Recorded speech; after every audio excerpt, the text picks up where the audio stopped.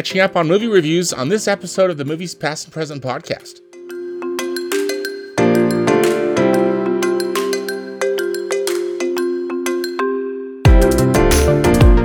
Hello and welcome to the Movies Past and Present podcast.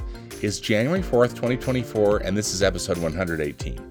I'm your host, Stanford Clark, and I'm podcasting from the crossroads of the West in beautiful Salt Lake City, Utah. Just on my website, moviespastandpresent.com, I'll be providing recommendations, commentary, and reviews about current and classic cinema. Thanks for tuning in, and let's do this thing.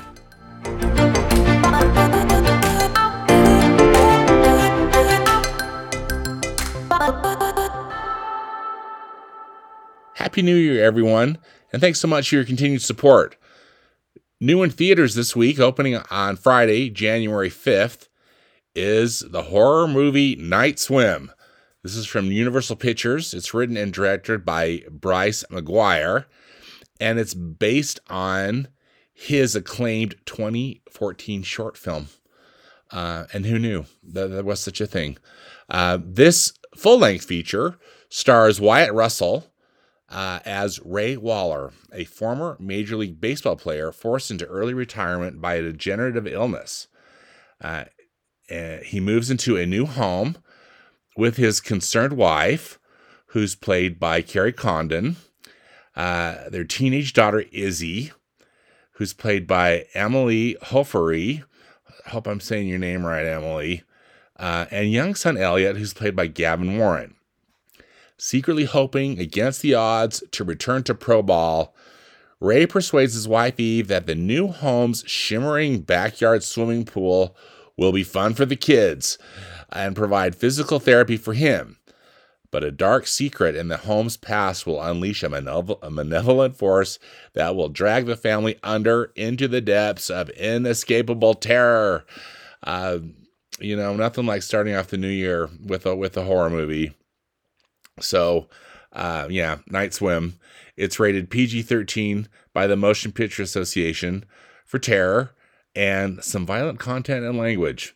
So anyway, only one new movie this week, and thankfully there's lots of holiday leftovers that you can see, and I will be talking about those next.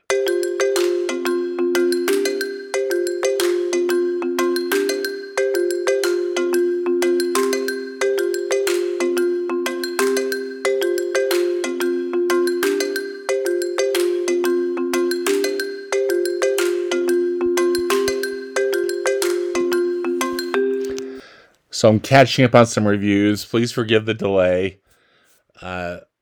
Starting way back in Thanksgiving of 2023, where a couple of films opened up that I'd like to give reviews of, and then just some other films that have opened up over the last few weeks that I've had a chance to see. So first up is Wish. Wish is the latest feature from Walt Disney Animation Studios. And one interesting thing about Wish is that it's the film that Disney was using, at least Disney Animation was using, to commemorate the 100th anniversary of the studio. Walt Disney and his brother Roy Disney formed their first cartoon studio in Los Angeles in 1923. And it was known as the Disney Brothers Cartoon Studios. It changed to the Walt Disney Studios. And of course, now we know it as the Walt Disney Company. But, the company, the Walt Disney Company was celebrating 100 years. And of course, I had a lot of fun with that in 2023. And this film was really made as an homage to 100 years of Disney. So it's an original fairy tale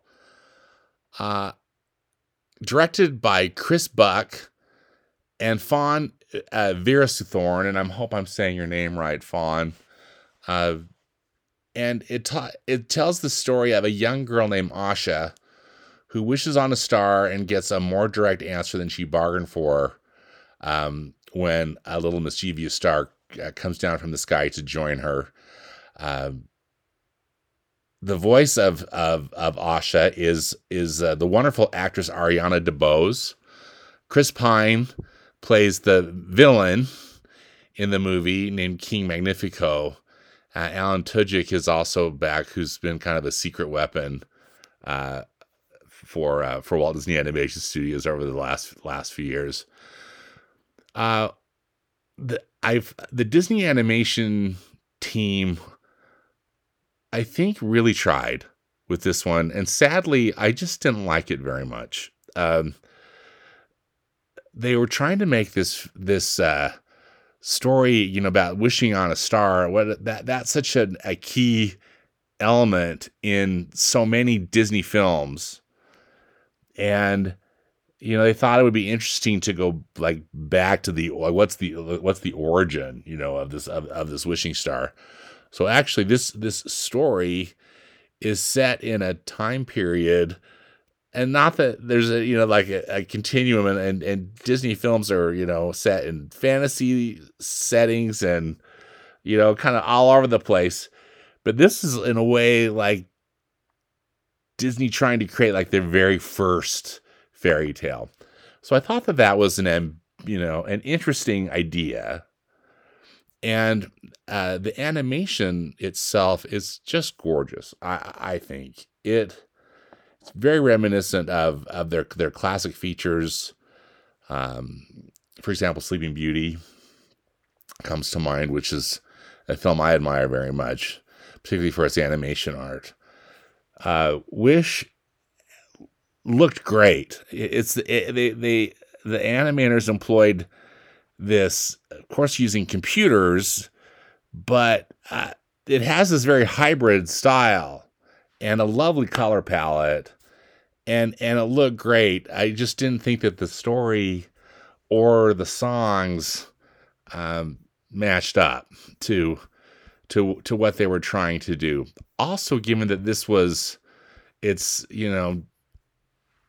Disney's homage to its 100th anniversary in a real serious way. They put in a lot of Easter eggs and little things that, they thought would overall be fun for Disney fans. And I caught a few. I'm sure that there were many I didn't catch. Either they're so subtle or so random or just so hidden, but the ones I did catch, some of them made me smile. Other ones, I just thought they were trying too hard. In fact, it just seems like there was so much focus on creating these kind of these Easter eggs or little mini homages to the films of the past that I just felt it was actually distracting from the story. One interesting thing about this, which at one point I thought was kind of cool, and then at another point I thought, no, not really. Asha, this main, our heroine here, who's a teenager. She's got 7 teenage friends, and they all have names which begin with the same letter as the 7 dwarfs. So the main kind of the ringleader of the 7 teens, her name is Dahlia, of course, which is synonymous with Doc. Dahlia's clothing in the movie follows the same kind of color palette that Doc the dwarf did, and it just goes on and on. There's a young woman named Hal who's like the version of Happy. Simon is the version of Sleepy. Anyway, it goes on and on. They mostly, though, I just felt it was ultimately kind of distracting, and they didn't really help the story, and it was just like a way to force some diversity into the film, which just didn't feel like it was. None of it just felt like it was natural, and that it just worked. Everything just felt so forced in it to me. And as I mentioned, I just didn't care for the music. If I'm not mistaken, the songwriter's name is Julia Michaels. I had not heard of her before, and I just didn't care for the music. Ariana DeBose is a dream. I think she is so talented, has a lovely speaking voice. I thought her performance was excellent, and her singing was fantastic. Sadly, the whole time I was listening to this music, I kept thinking either it was very derivative of previous Disney, musicals, and again, I guess that's kind of the whole point of this movie in a way. But I kept thinking, wouldn't it have been great if, again, they had worked with like Lin-Manuel Miranda or Bobby Lopez and Kristen Anderson Lopez, and had some really just, absolutely fantastic songs. I mean, or heaven forbid, Alan Menken, So, sadly, Wish was a miss for me. I hope people have been enjoying it. I don't think that it hasn't been much of a huge hit, although it's still playing in theaters. At least I noticed that when I was at the movies over the weekend. So one thing that I thought was interesting too is I believe one of the reasons why it hasn't gotten great reviews. Not that necessarily holds people back from going to the movies, but I also think just some people, we've just been conditioned to know that Disney's going to put their films out on the Disney Plus streaming service. This film opened up over Thanksgiving weekend, and here we are, first week of January, and it's still in theaters, and they haven't announced yet. They, meaning Disney, hasn't announced yet when it's going on Disney Plus. So I guess, it'll get there eventually, but I guess kudos to them for not just immediately having a knee-jerk reaction and putting it out on the service. And again, it's so lovely to look at. I did really enjoy seeing it on the big screen. I just didn't enjoy the movie. Next up is another film that opened up in November. It's called Next Goal Wins, and this is a sports movie. It's directed by Taika Waititi, and it's based on this true story. And, I'm not much of a soccer person, so I wasn't aware of this. But in 2001, the team from American Samoa that was competing in a FIFA match, that's the big soccer International Soccer Association, they lost their match 31-0. I believe that they were playing Australia. So one of the worst, if not the worst, losses ever. And this is just a really horrible team.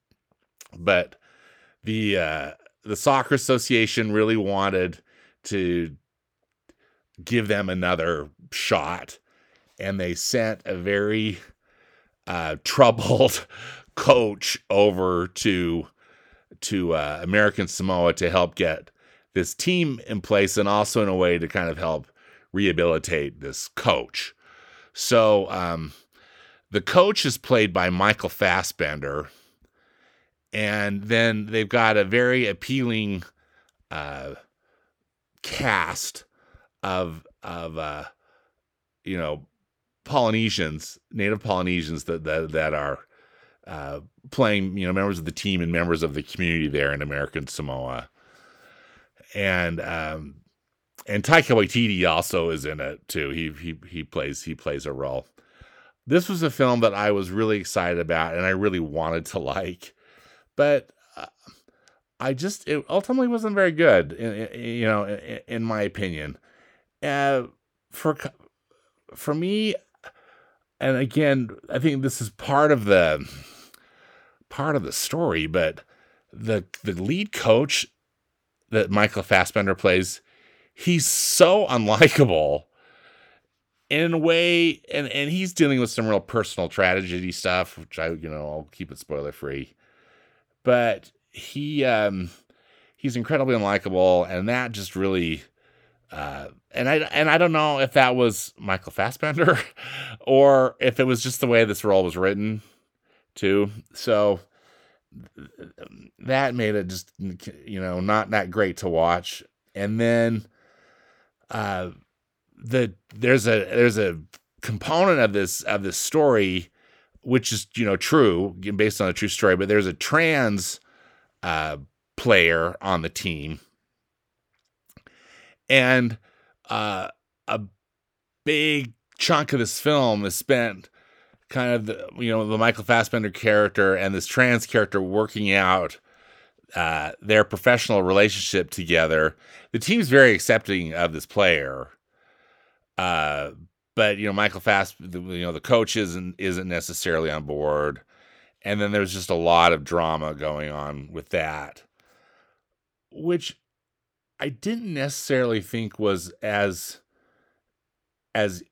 interesting, again, overall, to this team story about how this team is going to figure out really their goal is just to like make a goal rather than have that devastating loss where they didn't even score a goal and the other team scored 31.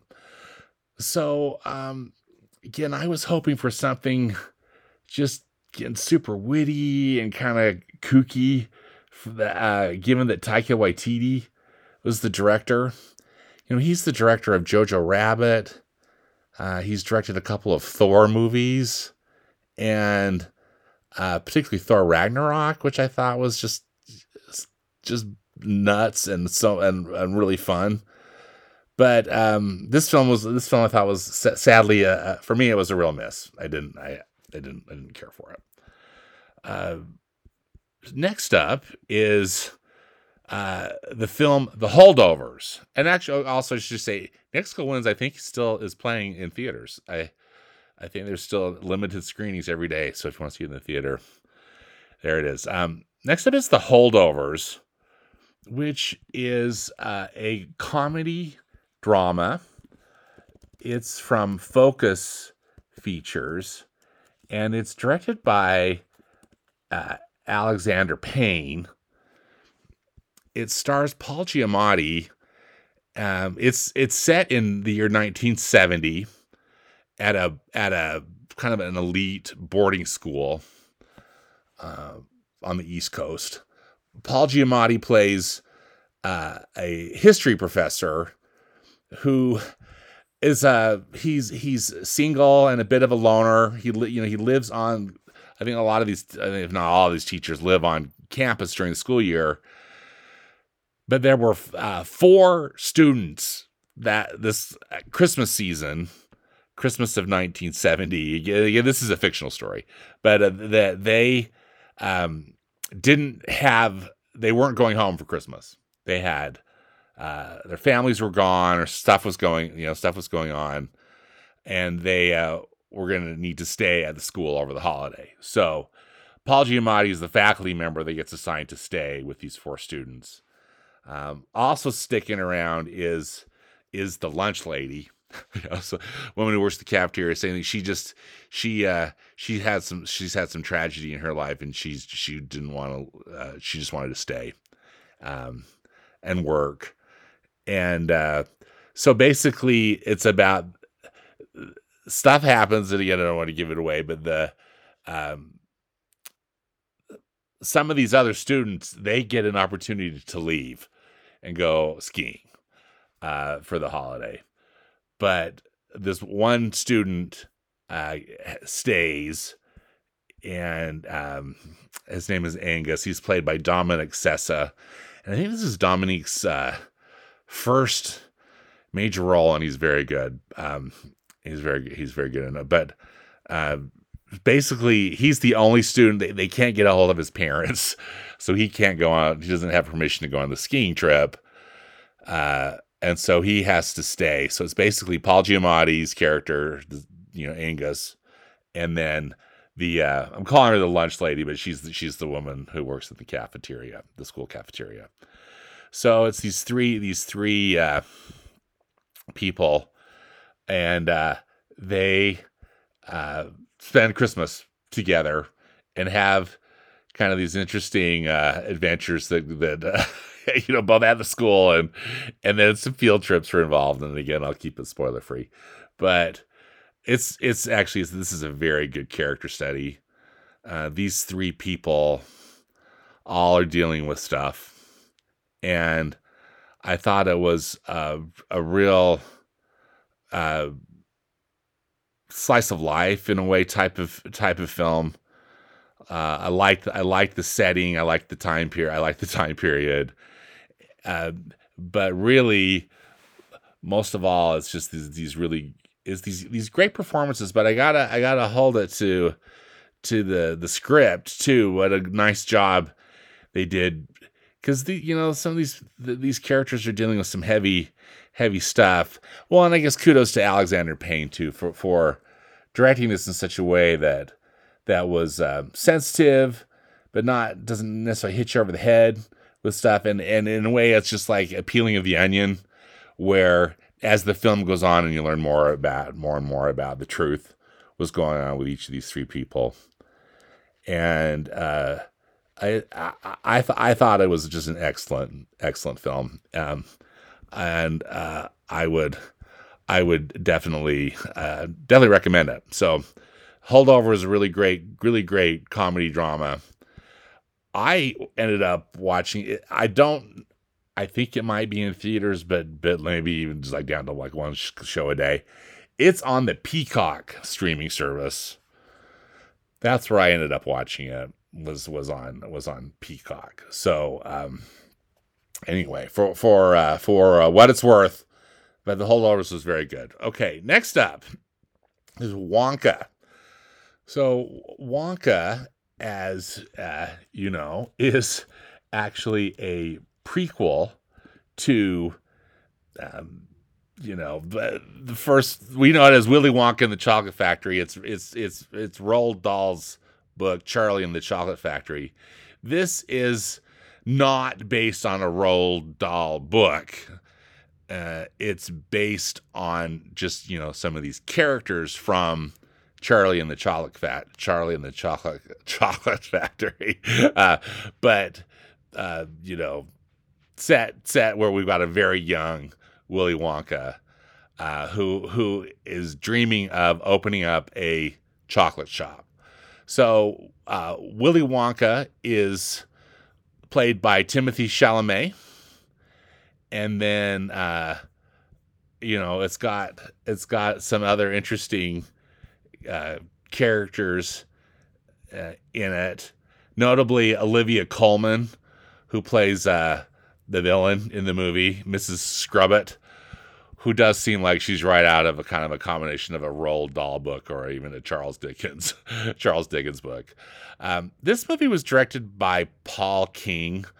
Paul King is he directed those Paddington movies that came out. Paddington came out 10 years ago. 2014. Paddington 2 was in 2017.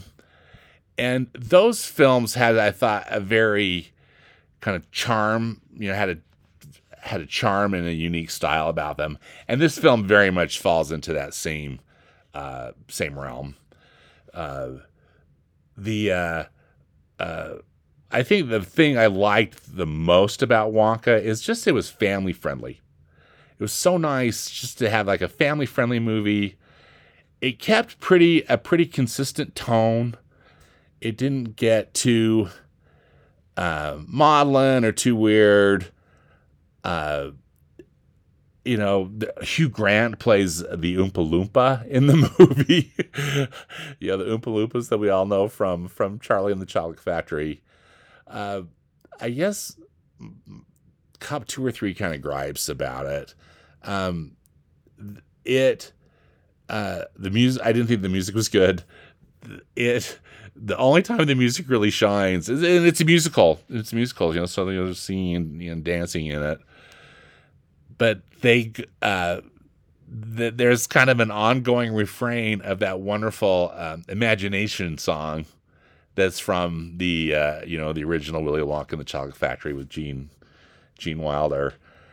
And so that was like the best, the best part of the music of Wonka was this, using music from the original movie. Also, you play the Oompa Loompa theme too, so that's kind of fun. But otherwise, the music's not that great. The thing about this too is that it's just completely unnecessary. Again, just this crafted backstory that really does nothing for anything other than it's just a fun time in the movies, and I'm just so happy that it's family friendly, and I think families are going and enjoying it. I think it's been doing quite well, and I said it's not terrible by any means. But it's one of those things that to me, just felt completely unnecessary. But at least it's, quality made, family friendly, and there you have that. Next up is Godzilla -1. And this is, the latest in the history of Godzilla movies. This one was actually made in Japan. Some of these more recent Godzilla movies, including Godzilla, like Godzilla versus Kong, those have been made in America. This one is really, in a way, just a classic Godzilla. It's like a classic Godzilla movie. But it's not a dude in a plastic suit, as we've got a CGI monster and really excellent special effects. But I think the two things that I loved most about this film was that there's a really great ensemble cast that you're really rooting for. In a way, it felt like the original Jaws film, where you've got Richard Dreyfuss and Peter Schneider. They're you're rooting for this team to take out this monster, and then just incredibly solid, as I mentioned, special effects. The Godzilla monster is fantastic.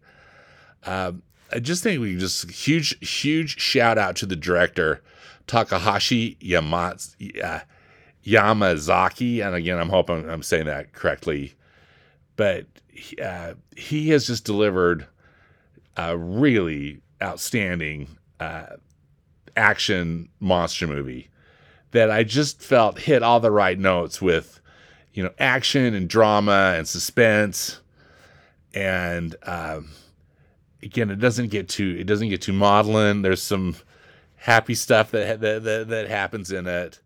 I also like the setting. This was set in post World War II Japan, and so that was interesting too, in a way, like the original one. But it's absolutely terrific, and really one of my favorite movies of the year. Godzilla -1. So that's one. See it on the biggest screen possible. Sadly wish I had seen it when it had its week or 2 week run in IMAX. I missed that, but I was so happy to be able to see it in theaters. So, and it's still there. And when I saw it, I believe it was last week ago Tuesday, but the theater was full, so that was fun. Just a lot of people going and a lot of people enjoying it. So definitely recommend Godzilla -1. Okay, next up is Ferrari. And this is a film that I also had really been looking forward to. This is a biopic about Enzo Ferrari, the founder of the Italian race car powerhouse Ferrari. This film takes place in 1957. It's directed by Michael Mann. And Michael Mann, who's I think one of the finest directors still living and working today, he has crafted just a very interesting film. I don't think this film is going to be for everybody. I love cars and I love car racing. So that part of it just was, I just admired so much, just the technical excellence of how this film was crafted. The performances are also, I think, very good. Adam Driver plays Enzo Ferrari, and his Enzo was married and to a woman named Laura Ferrari. In the movie, she's played by Penelope Cruz. Enzo also, though, is having an affair and with a woman named Lena Lardi, and who's played in the film by Shailene Woodley. So the thing that's interesting about this, I mean, I learned a lot about Enzo Ferrari, and I think he was a complicated man. I can't say I really admire a lot of his choices, but the guy knew how to make a car and he knew how to win. His car business, though, was like Laura Ferrari, his wife, was his business partner too. So that was, I think a real challenge for them, and they had some hardship too, which you'll learn about in the movie if you don't already know about it. Which I think also kind of led Enzo to have this affair. But so the drama scenes are very well acted, and they're of course very integral to the story. But they're all just filmed in dark rooms, and I think actually it was a good artistic choice in a way that it focuses you on the dialogue and these excellent acting performances, but where the movie really shines is when they are out on the racetrack, and I don't know how much of it was done digitally or what, but it's magnificent. The racing scenes are everything is fantastic. The editing and the sound design and where did they get these cars? That's one of the things I loved it again. Maybe they're digital, but it all looked so cool. So for me, Ferrari was actually really quite a treat, but I could see how it just might not be everyone's cup of tea, given the heavy subject matter intertwined with a lot of automobile stuff, which again just might not be of interest. That's still playing in theaters. I don't think it's gonna be around for long, but if you do want to see it, I would recommend seeing it on the big screen. Okay, finally, in our giant list of movies I'm trying to catch up on is The Boys in the Boat.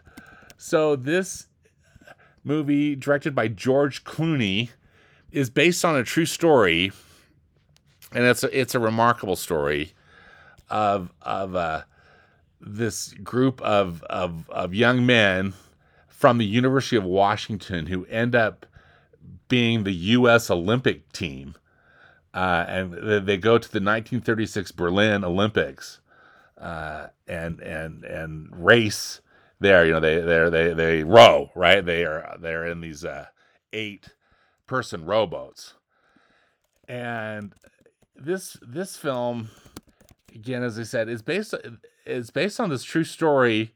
But I didn't know this story until I had read the book, and it's The Boys in the Boat: 9 Americans and Their Epic Quest for Gold at the 1936 Berlin Olympics. That was written by Daniel James Brown and published in 2013. That's when I had heard about it. It seemed like every friend I had that was in a book club whoever was reading this book, then. And I read it too and thought it was terrific, and what a great way to, inform our generation about this remarkable story. George Clooney has crafted just a really terrific movie. It's of course, a sports movie about this rowing team. And there are so many things that I think that just could have gone wrong, but that didn't in this film. We get to know some of these rowers, but not all of them. But I mean, we're aware of the team. But he smartly highlights one particular player in this film named Joe Rance. He's played by the actor Callum Turner. And so he's kind of like the main character but even though we've got all these other guys on the team. Joel Edgerton plays the coach. It's Coach Al Ubrickson, and he's terrific. Joel Edgerton gives an outstanding performance as this coach. Who the thing that I was reminded of in the movie is that this rowing team, they were actually the JV team at the University of Washington. They weren't even the varsity team. But they were all so talented and so hungry that they were able just to do this amazing stuff. There's also sometimes with sports movies, for me, there can either be like too many obstacles, which I know that's part of it, and they've got to have the conflict. But sometimes just like, oh, please, no more obstacles. Just let these people, get to the competition.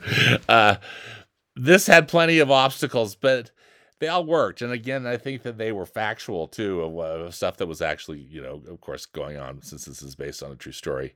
But just expert storytelling by these writers. I believe that the writer of the book, Daniel James Brown, was involved, and then Mark L. Smith was another, I think the credit is screenwriter on it, but outstanding script and just fantastic direction by George Clooney. I thought this film, to me, and I mean this as a compliment, it felt very old-fashioned to me, and like almost like it was made in that time period. It uses a beautiful like a kind of a sepia tone, and it's just a pleasure to look at. The cinematography is excellent, and it just fills you with happiness. It's just, in a way, just unabashedly optimistic, and it's just kind of felt like this is the movie that we need today, with so much sadness and heartache and confusion and contention going on, across the country. A film like this, I just felt is uniting and wonderful. Again, the screening I went to, it was practically full, and that made me so happy, just knowing that I think people were seeing this movie. People clapped at the end of it. I think they really, really enjoyed it. Another MVP in this film is Alexander Desplat. And again, I'm sorry if I'm saying his name incorrectly, but he is just, the soundtrack is perfection. And this is a really fantastic film.